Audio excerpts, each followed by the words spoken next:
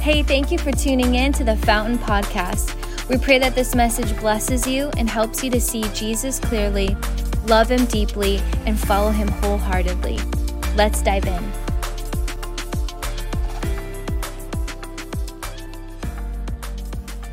Luke 15, we're going to read the first part together. Now the tax collectors and sinners were all gathering around to hear Jesus, but the Pharisees and the teachers of the law muttered, "This man welcomes sinners and eats with them."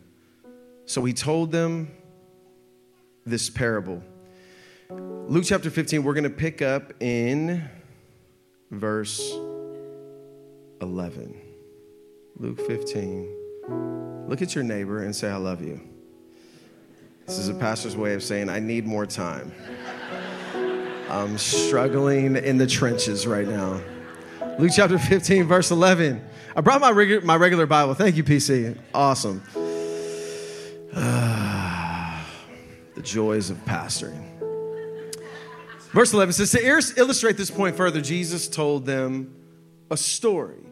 Now, before he goes into the story we're going to read, he tells two other parables. He tells the parable of the lost sheep and the lost coin. What's interesting about these two parables is one was lost outside of the house, the sheep, and the other was lost inside of the house, the coin. So he goes on to further illustrate that there was a man that had two sons. Everybody say two sons. The younger son told his father, "I want my share of your estate now before you die." Basically, he said, "I want my inheritance. In other words, I wish you were dead. I really don't care about you. I want my money. I want my goods, and I'm out of here." Terrible. So his father agreed to divide his wealth between his sons. A few days later, the younger son packed all of his belongings and moved to a distant land, and there he wasted all his money in wild living. About the time his money ran out, a great famine swept over the land, so he began to starve. He persuaded a local farmer to hire him. The man sent him into his field to feed pigs. The young man became so hungry that even the pods he was feeding the pigs looked good to him, but no one gave him anything. When he finally came to his senses, everybody say senses, he said to himself, "At home, even the hired servants have food enough to spare, and here I am dying of hunger. Like it's not too bad in the Father's house. I will go home to my father and say, 'Father, I've sinned against you, both against you and heaven, and I'm no longer worthy of being called your son. Please take me on as a hired servant.' Like a servant is better in your house than what I'm living in now." So he returned home to his father, and while he was still a long way off, his father saw him coming. Filled with love and compassion, he ran to his son, embraced him, kissed him. He said to his son, or his son said to him, "Father, I have sinned against both heaven and you, and I am no longer worthy of being your son." But the father said to his servants, "Quick, bring the finest robe in the house and put it on him. Get a ring for his finger and sandals for his feet, and kill the calf. For the calf that we have been fattening, we must celebrate with a feast. For the son of mine was dead, and now he has returned to life. He was lost, and now he was found." So the party began. Everybody say, the party began. Meanwhile, the older son was in the fields working. When he heard all this stuff, music and dancing happening in the house, he asked one of the servants what was going on. He said, "Your brother is back." He was told, "Your brother is back, and your father has killed the fattened calf. We're celebrating because of his return." The older brother was angry. He wouldn't go in. His father came out and begged him. But he replied, "All these years I've slaved for you, never once refused to do a single thing you told me to. All in this time, you've never given me even one goat to feast with my friends. Yet this son of yours comes back after squandering your money on prostitutes, and you celebrate him by killing the fattened calf?" His father said to him, "Look, dear son, you have always stayed by me, and everything I have is yours. We have to celebrate this happy day, for your brother was dead, and he's come back to life. He was lost, and now he is found." And everybody said, amen. Father, I pray that you would speak to our hearts today in a way that only you can. We need you desperately in Jesus' name. And everybody said, amen. Here's your phone back, babe. Ready? Ooh, iPhone throw. Yeah, let's go. So normally this story is referred to as the story of the prodigal son. The one who went wild living, spending all the father's money, rebellious. But the word prodigal, it simply means to be wasteful. Extravagantly, you're wasting what's been entrusted to you. And so normally when this sermon is preached, people talk about one son, but Jesus said there is a father that had two sons. Father that had two sons. And so what Jesus was saying, that this story is not just a sentimental story of the Father's love, even though it's clearly demonstrated. Jesus' original audience were sinners and tax collectors and Pharisees and teachers of the law, and they would have been offended, challenged, and convicted by what Jesus was saying. Well, what was Jesus was saying? Jesus was showing us here that there are two ways to be lost and only one way home. The younger brother was lost outside of the house, and the older brother was lost inside of the house. Let me just say, one was really far from God outside of church. The other one was in church every Sunday, but still lost. And so we see this dynamic between the older brother and the younger brother. Older brother represents the Pharisees and the teachers of the law. The younger brother represents the tax collectors and sinners. And we see this dynamic. One was wild, immoral, rejected faith, rejecting the Father's values, living their own way. And then the other one was obedient. Church every week, traditional, religious, moral, upheld the Father's value, and he stayed at home. One went his own way and left home. The other one stayed at home. One went to discover their own truth. One was like, no, like I'm in the house. But it's interesting because they were both lost. A little bit easier to identify and see the younger son, but not so much the older one. And so Tim Keller would say that Jesus was pointing out two ways that we can be lost. There's a relativism way or a relativistic way, and then there's a moralistic way. He would call it two grids. Moralism and relativism. What does that mean? Well, relativistic means you follow your own heart and not the rules. Right? Like if there was a God, he would want you to find out what your heart really wants, so you make your own truth and your own rules. It's kind of like today. There's no such thing as absolute truth, relativism says, which in and of its essence is an absolute statement. So even that statement cannot stand on its own. It doesn't work. It kills itself. And so relativism basically says, my truth is my truth. You know what? This iPad really isn't there. I don't think it's there. That's my truth. Even though it's clearly there objectively, relativism says, no, everything is subjective. Truth is subjective to everybody. Objective truth does not exist. It just doesn't work. But we know that's not true, right? Insulin is good for diabetes, not sugar. That is objectively true. You can't have a preference on that. That is a reality. But relativism said, no. You make up your own truth, your own rules, and therefore you are your own Lord and Savior.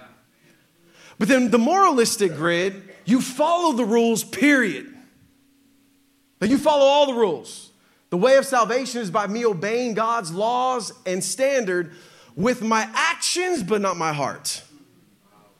So in other words, many times people get saved and they're like, man, I know I can't save myself. I need your grace. They get saved. And they're, thank you, God, for saving me. And then they enter into the moralistic grid.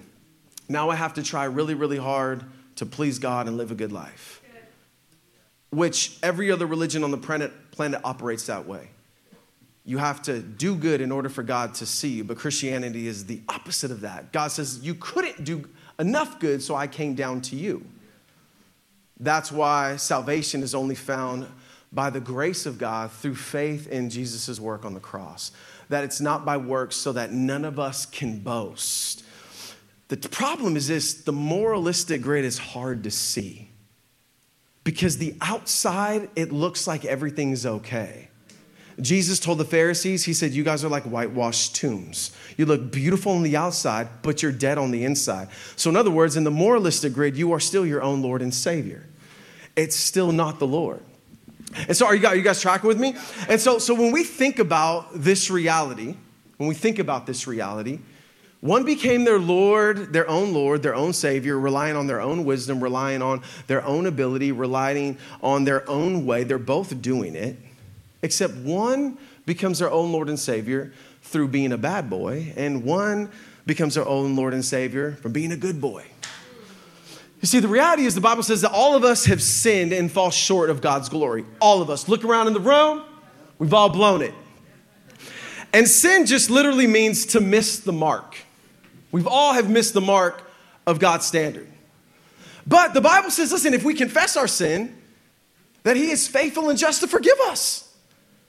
So sin doesn't have to be our end all, but what happens? What happens? How do we live lost?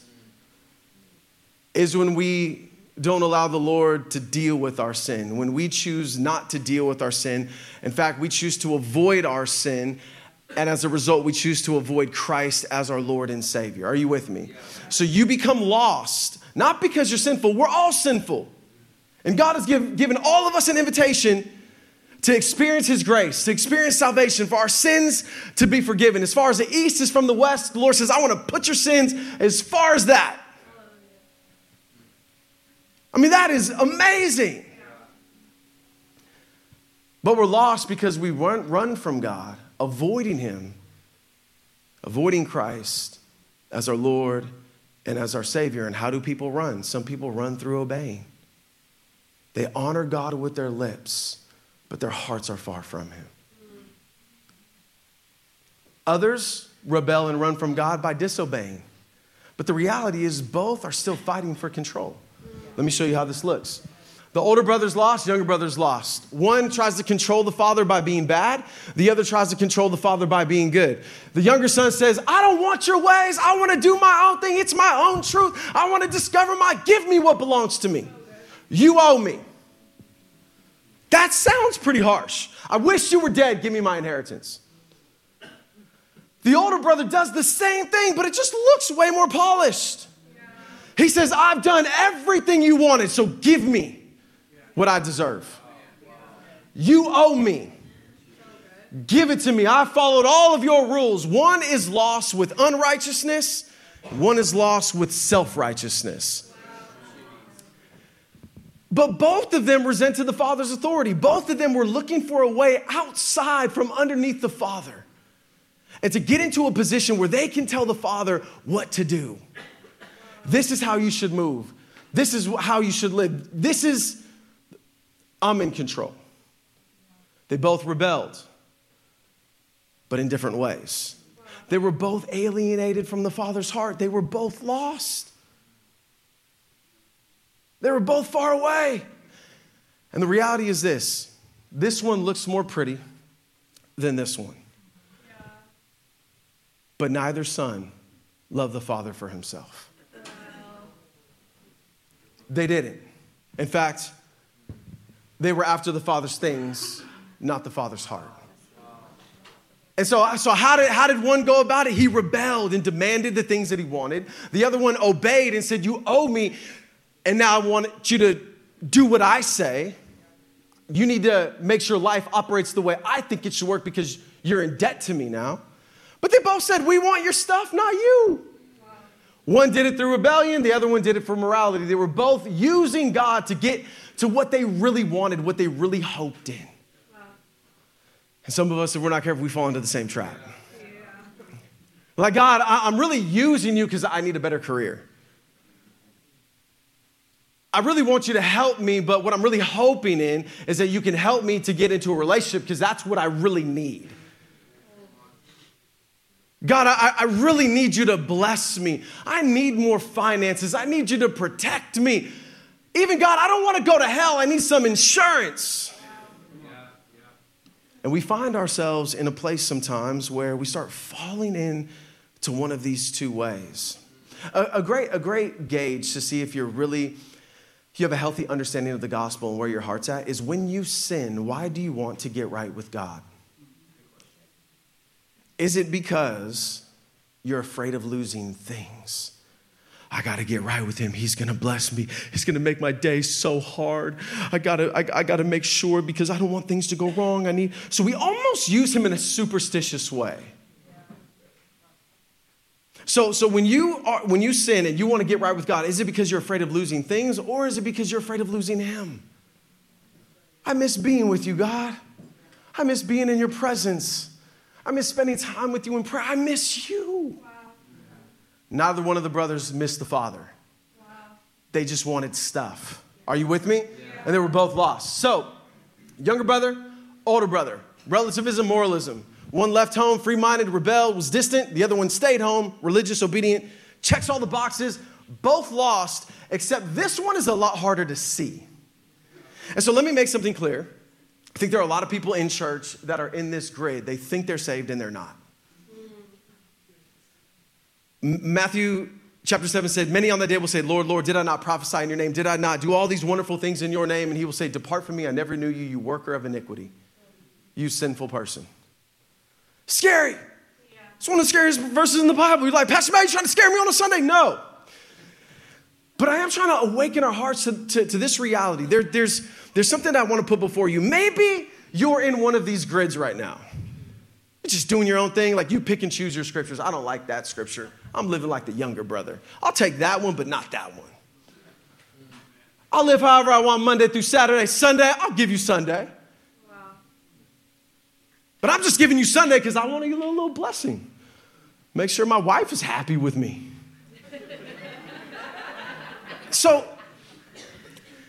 So maybe you're in the older brother section and you're just lost. Like you've been in church your whole life. You don't even know when you got saved. You're like, man, I just think I've been saved since I came out of the womb. But you have no joy, no love, no intimacy. Like you could quote verses and do all this stuff, but there's no connection with God. And you use him as a means of getting something else. You could be lost. But I also think that as followers of Jesus, you could be found and fall back into these tendencies. So I don't make the distinction today. Maybe you're lost and you need to come to Jesus. You need to come to the cross today. Let's deal with that. But maybe you're not lost. Maybe you're found, but you've lost your way. And you're like, I see some of these tendencies. I see some of these tendencies. And hey, you too, let's come back to the cross and let God revive our hearts. But because it's a little harder to see the older brother's deal, we're going to talk about the older brother today. So the first sign, or one of the signs of an older brother tendency, is you get angry at God when things don't go your way. Like follow the Lord and then let suffering happen to you. Oh. Suffering happens to the younger brother. And what does the younger brother do? The younger brother's like, my life is messed up. It's broken. Pigs. Coming home. Coming home. Older brother doesn't respond like that. Older brother doesn't say, I'm coming home. The older brother says, I can't believe this. Look at all I've done. You're going to let this happen to me? This is what I get. I'm not going into your feast. You owe me. I deserve for you to answer my prayers. I deserve for you to give me a good life. I deserve that ticket into heaven. I'm showing up every single week. And we put limits on what God can ask of us because we've paid our dues. Wow. It's like we know the verse, right? I'm a sinner saved by grace, but it's a concept. In reality, you are a savior saved by your works. And you feel the gravity there, like, oh my goodness. Look what he says. Older brother became angry and refused to go into his father's feast. Like the father went out to bring the young one into the feast. And then he went to get the older brother, says, man, you're my son. Let's get in here. Older brother's like, no way. And the father went out and pleaded with him. You know what's so interesting, and you really see the heart of the older brother exposed here, is this. When the younger brother took his inheritance, everything that was left is the older brother's. You put that robe on him? That's my robe.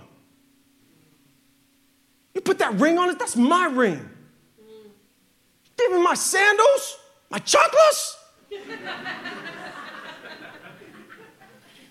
No way. When you're an older brother and people get blessed that you don't think deserve it, ooh, how in the world did they find a spouse? I'm in the Word every day, keeping my heart pure and righteous. How are you blessing them? Even King David was like, man, sometimes it seems like the wicked prosper. Because this is all the wicked gets. Like, we're headed home. And so it's just this sense of God owes me. And this is the hard thing. This is the hard thing. God owes you when you're living right. God owes me. But if you're not living up to what you believe is God's standard, you fluctuate between I hate thee and I hate me. I can't believe you. Or how could you be so ridiculous? How could you not figure that out? How could you miss that? Everything is results oriented. Rather than delighting in doing the right thing, just because it's the right thing to do and it's going to honor God and bless people and just it's the right thing to do. No. You do the right thing to control outcomes when you're the older brother. No, I'm doing the right thing because I'm trying to get control over everything. Elizabeth Elliot tells this story. It's like a fable story of Jesus and his disciples. And she tells the story where Jesus said to his disciples, hey guys, I want you to pick up a rock and carry it. Well, Peter in his nature was like, well, he didn't say how big of a rock. So he picks up a little pebble. Got you, Jesus. So they stop around lunchtime and Jesus says, okay, pull out your rocks. Peter pulls out his little stone and Jesus does a little moment where he waves his hand over and they all become food. He says, all right, it's time to have lunch. So Peter's like, man, I got like a chicken nugget. Right? So then later, Peter's like, I get it now. So as they're leaving, Jesus said, hey, pick up another stone. So Peter's like, yeah, buddy. Getting a little hernia, like, I can't wait for dinner. And they get to a riverbank and Jesus says, throw your stone in there. And they throw their stone and then they're like, and Jesus said, didn't you remember what I asked you to do? I asked you to carry the stone. Who were you carrying the stone for? And it's a great picture of our motivation. Wow. You got to think about, some of you guys are like, what? You'll get it in the car. Think about it. You'll get it in the car. Peter was not carrying the stone for Jesus. He was carrying the stone for him. And what he could get out of it. Number 2, if you're taking notes, are you guys with me? Yeah. Number 2 is this. You'll find joyless mechanic obedience. Joyless mechanic obedience. But he answered, look, all these years. Look at talking. My kids looked at me and said, look. Ooh. There's going to be an older father coming out. All these years I have been slaving for you. Never disobeyed your orders. I think that's an exaggeration. Yet you never gave me even the young goat so I could celebrate with my friends. For the older brother, obedience is a grind. Following God is a grind.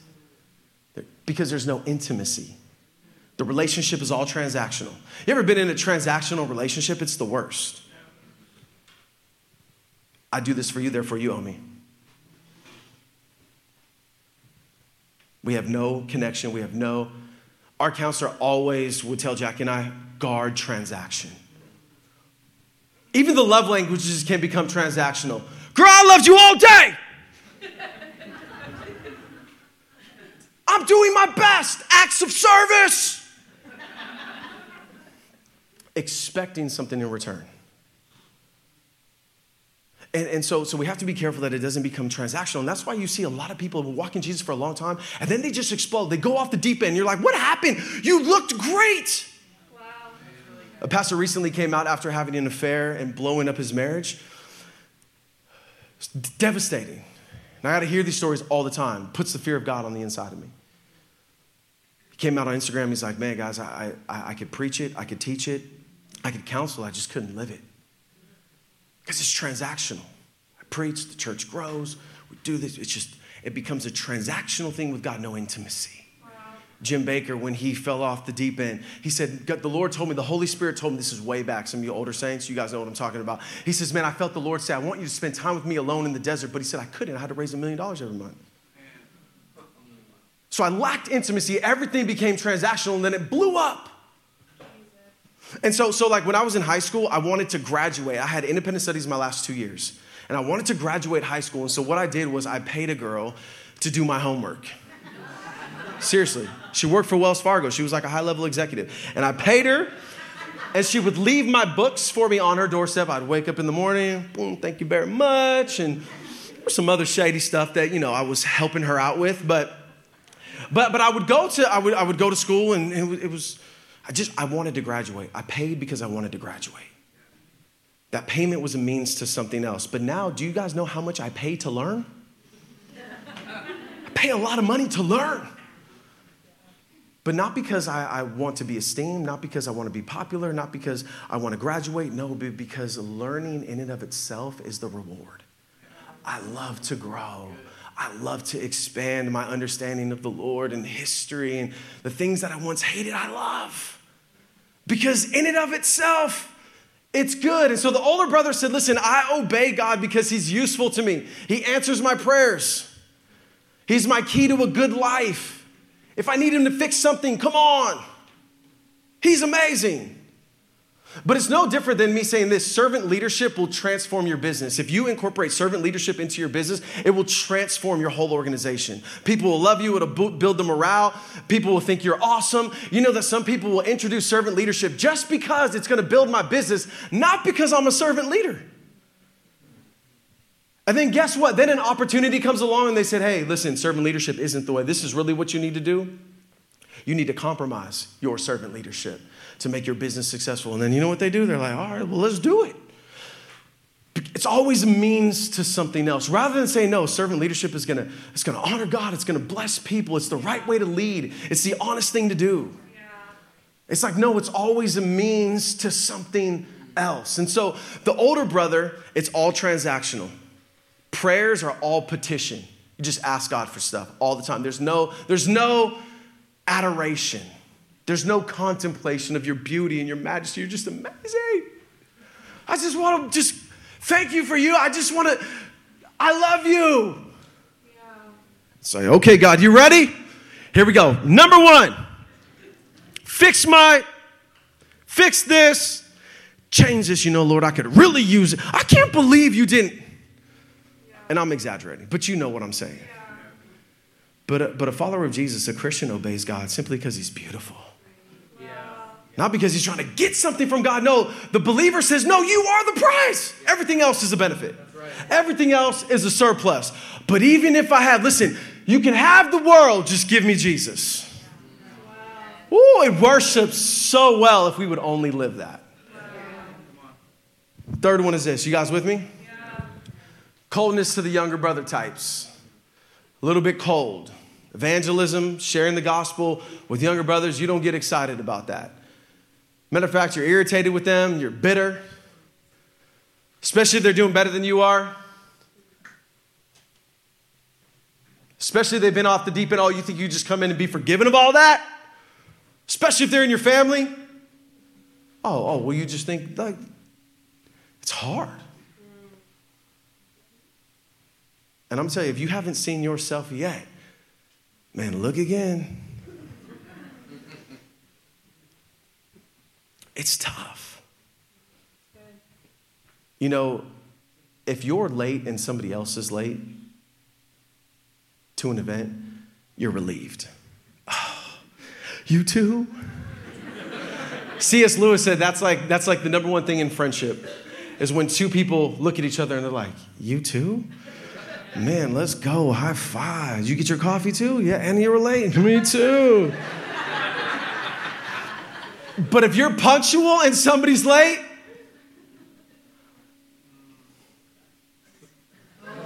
I knew it. You know what? I knew it.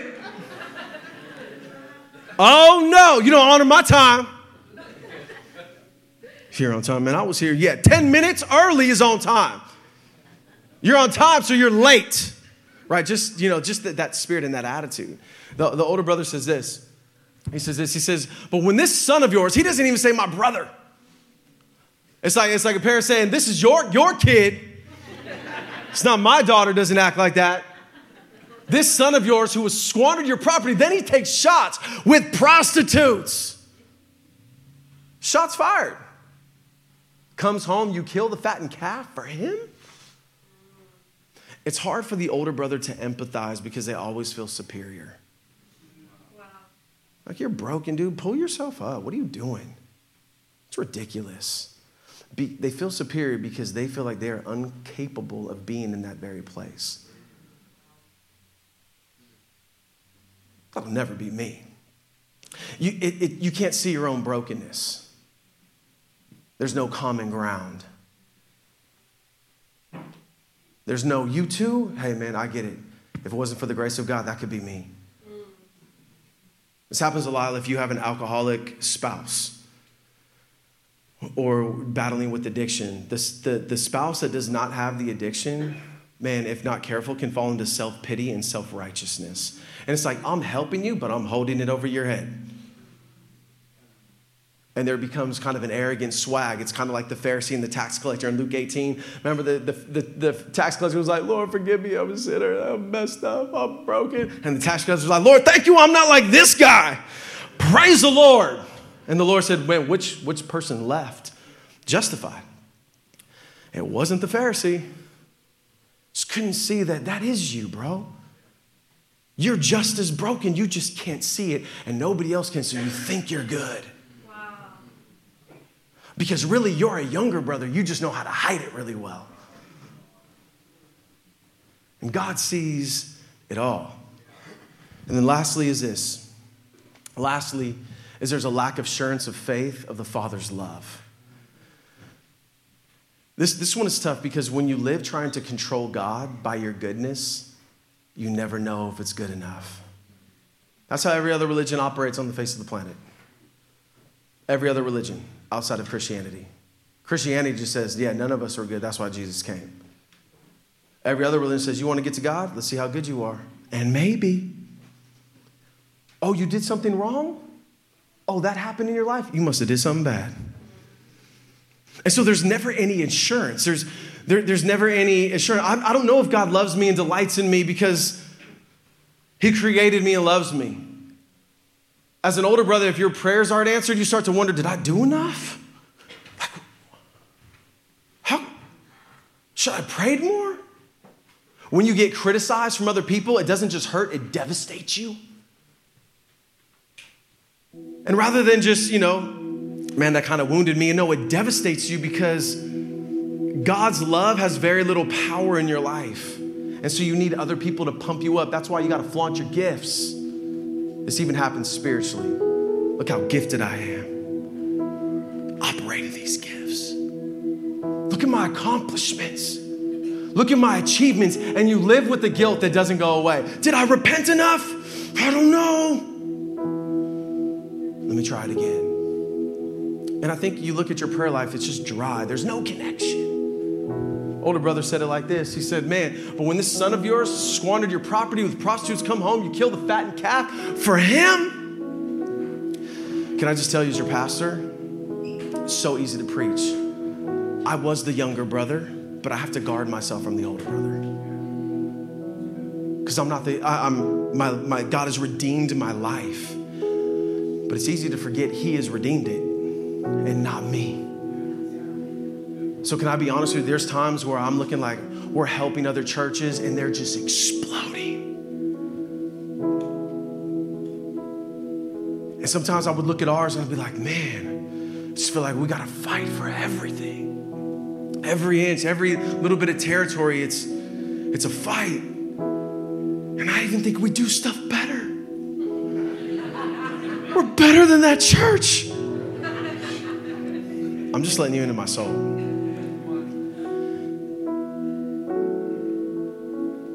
It's the older brother. Because what I'm saying is, God, like, they're not even living right. And their church is growing.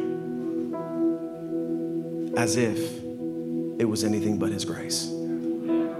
As if it's like, hey, Matt, oh, so you think you deserve it? Oh, you're going to be empty with that spirit. Like, no joke. This is real life. We all have to guard ourselves from that space. The Pharisees and the scribes, they had easy access to all the riches of God's truth, yet they spent their lives in the scriptures, in public worship, but never really possessing any of the treasures enjoyed by a repentant sinner because of their arrogance. How come not me? You do this for me. Can I just be honest with you guys? It's for me, it's never about church growth. I don't care about that for growth's sake. What it feels like for me is, God, do you love me more than them? Do you love me like you love them? That's what it is for me. It's uncertainty of God's love for me at times. So it's not like, hey, I'm this like, oh, our church should grow. Like it's all about church growth. If you know me, that's not my heart at all. But what it's about is, God, do you love me like you love them? This older brother mentality. Because he said, all that I have is yours. You've always been in my house. It's like Peter saying, hey, well, you told me I'm going to die for you. What's going to happen to John? Peter's like, who cares? You follow me. Who you carrying the stone for? Is it for yourself or is it for me? And so the one way home is the only way home, and that is the gospel. That is the gospel. It's not through relativism of discovering your own truth. Good luck. It will lead to eating pig pods, meaning it will leave you starving and empty. Because I guarantee, listen, you ask somebody around you if you make a good God. Because that's what relativism does. It says, I'm a better God than God. Good luck. Moralism doesn't work. You will live on a religious treadmill, hating God and everybody else, exhausted. Okay, didn't answer my prayer again. Another younger brother. Like you live at the gym because you're stressed, exhausted. But the gospel says this. The gospel says something totally different. The world says that you need something of value in order to get in. The gospel says you don't get in until you realize you have nothing of value. The younger brother and the older brother were both invited to the feast, but the younger brother enters in because of humility and the older brother is out because of pride.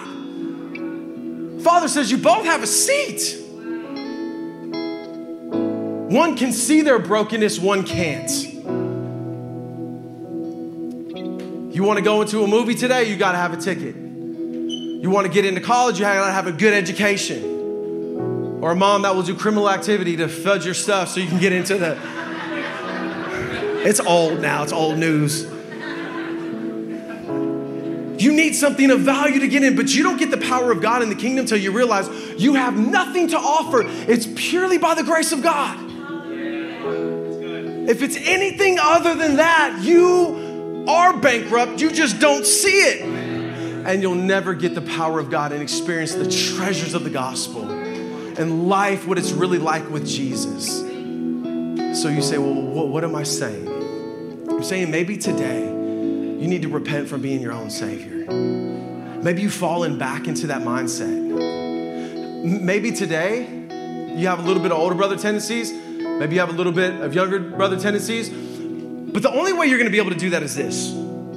There was a huge cost at bringing this boy home. And this is what would irk the Pharisees to the core. You ready for this? Jesus is saying, you should have went out. Because the Pharisees represent the older brother. He was saying, you should have been the older brother and went out and got your younger brother. But you didn't want to give anything away. You want to hold everything for yourself. You were not the true older brother. What Jesus was saying, I am the true older brother. I've obeyed the Father perfectly, sinlessly, flawlessly, and I gave up everything, so that a robe can be on your back, so that a ring could be put on your finger. Everything that belonged to me, I was stripped of. I let it all go so you could come back. I was the one running out when you were far away. I was the one that stepped out of the Father's house, out of eternity into time, and came after you. And relinquished all that I have so you can be connected to the Father. It was at that price. It was high cost. I lost the Father so you could have him. Eloi, Eloi, lama sabachthani, as Jesus cried on the cross, my God, why have you forsaken me? As he was bearing the sin of the world, separated at that moment from the Father. I mean, just imagine that.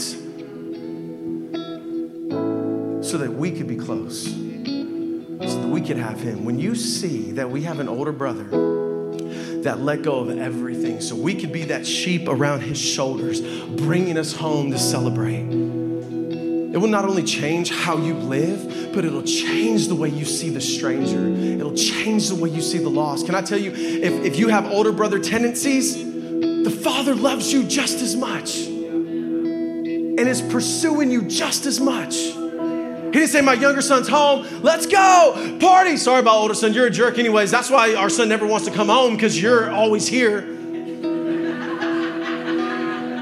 No, he runs to the older son and says, come into the feast. He's like, nah, you owe me. Until we really see the gospel, we will live in one of these two paradigms. We will live as younger brother, older brother, and yet not walk in the freedom that the gospel provides. So Lord, help us to see this clearly. We stand at your feet. Father, we thank you for what you're doing in our lives. I'm out of time, so I'm just going to say this. If you need prayer for anything today, maybe you're convicted and you feel like, oh man, I'm the older brother. Hey, the Father's running to you. He's pleading with you today. Come to the feast. So much better his way. So much better when your heart's connected to him, not just your obedience. Maybe you're the younger brother and you just got it covered up real good. You don't really get connected to church because you live in wild. Like you were at the club last night. That's why we have refreshments for you. We have deodorant in the bathroom. We have gel just in case you have a long night. Come home. The Father's coming out to you. Are you with me? So ask yourself these questions today. What is the Holy Spirit highlighting to you about you? Lean in. Where do you need to repent? And where do you need to lean in more? God, seal this word in our hearts. Thank you again for tuning in to the Fountain Podcast, where our heart is to lead people to see Jesus clearly, love him deeply, and follow him wholeheartedly. You can also find more content by following us on Facebook, Instagram, TikTok, and by downloading our app.